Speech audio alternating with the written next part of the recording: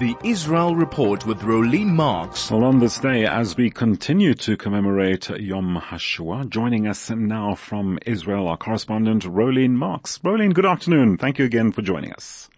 Good afternoon. Always good to talk to you. Indeed, Rolene. So quite a bit to talk about, actually. I was mentioning earlier on, shall we say, a landmark occasion. President Herzog while he's headed to Poland in commemoration of the Warsaw Ghetto Uprising. The first time also a German head of state will be addressing it. And of course, there'll be, shall we say, mutual discussions, going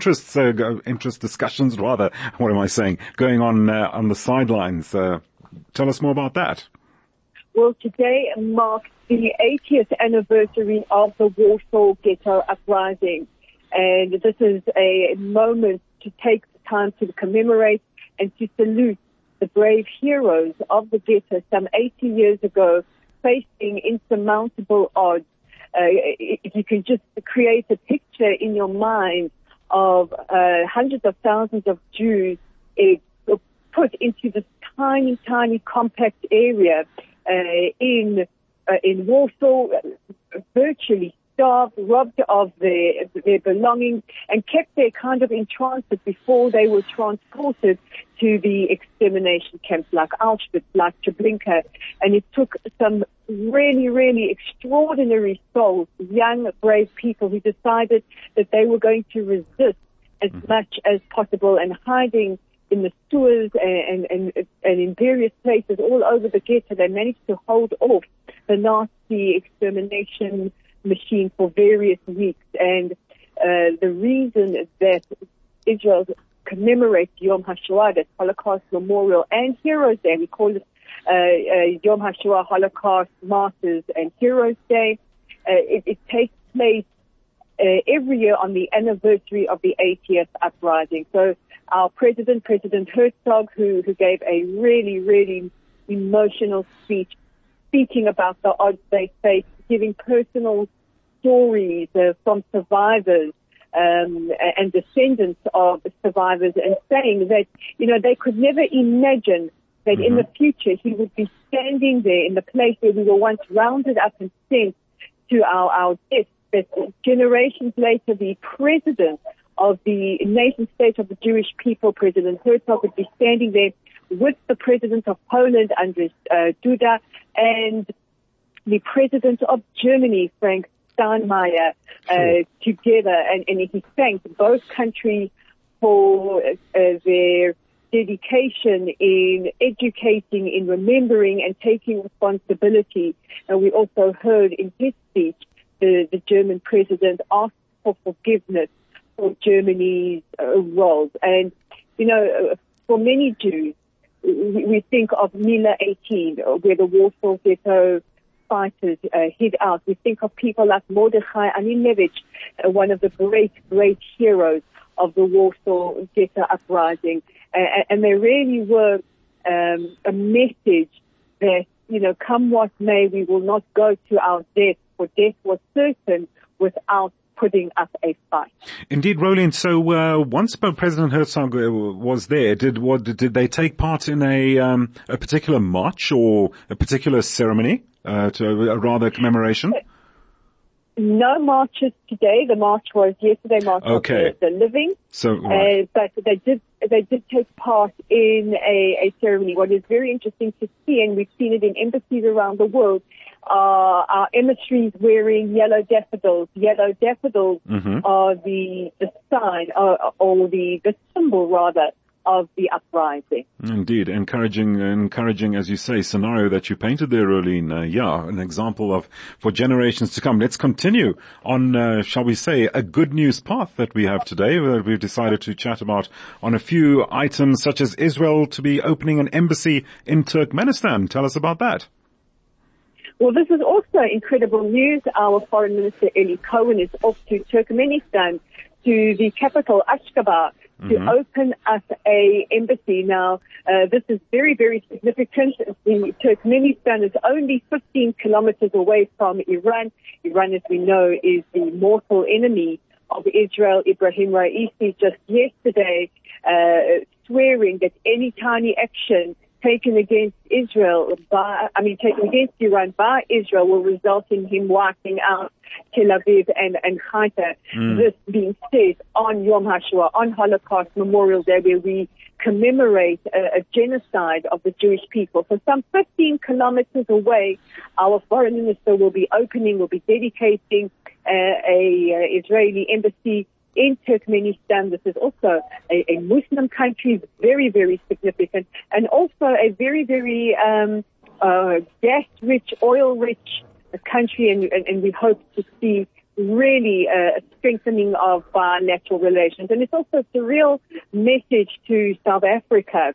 Of course, we keep a beady eye on what's going on in South Africa with regards to Israel. And here you see yet another Muslim country opening up to the Jewish state. Well, let's hope that that will continue, Rolene, in the interest of, shall we say, common ground and solidarity between nations. We can only hope, can't we? Now, listening to you chatting, you're in Jerusalem attending the special World Zionist Congress. Now, that's celebrating 75 years of Israel. You're there at the moment, right? Am I correct in saying so? I'm here at the moment. I'm in the Binyanei HaUma, the big national conference center. I'm actually looking at a picture of David Ben-Gurion, our first Prime Minister of Israel. But yes, a gathering of Zionist organizations and political parties here in Israel from around the world to celebrate what we all will be celebrating next week, Wednesday, which is the 75th year of independence, the returning of the Jewish people to their ancient homeland. So a lot of discussions, a lot of celebration in the next couple of days. We are expecting the president to address us tomorrow night. He's got a very packed schedule, as you can understand.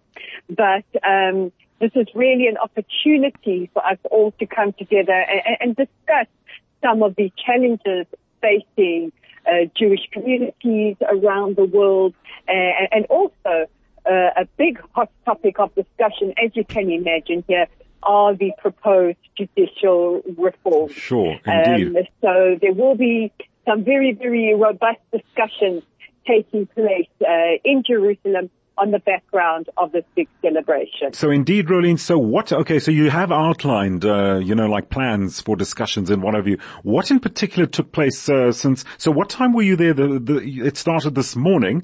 What precisely has transpired since then?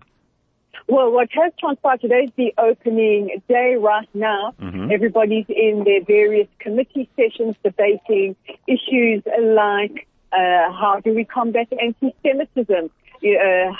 What happens, with issues around Aliyah and the law of return? All these, big topics are all up for discussion. Right. A little bit later, we're going to have the big opening of the Congress. Yaakov Hagoel, he is the chairman of the World Zionist Organization. He will open it for everybody. And then tomorrow is a day, and Friday as well. Normally we don't work on a Friday, but Friday we are also conferencing a lot of important things to vote on, to decide on, how we go moving forward, how we strengthen communities in the diaspora, and how we deal with some of the massive challenges that we are facing, not just here in Israel, but as communities around the world. Rolene, besides that, looking at today commemorating Yom HaShoah, are there any other distinct commemorative events happening that you've noted? Well, now the country will start preparing for next week, another day of all, Yom HaZikaron. This is the day we remember our fallen soldiers and victims of terror. As you and I have discussed over the last couple of months, we have seen a significant uptick in terror attacks.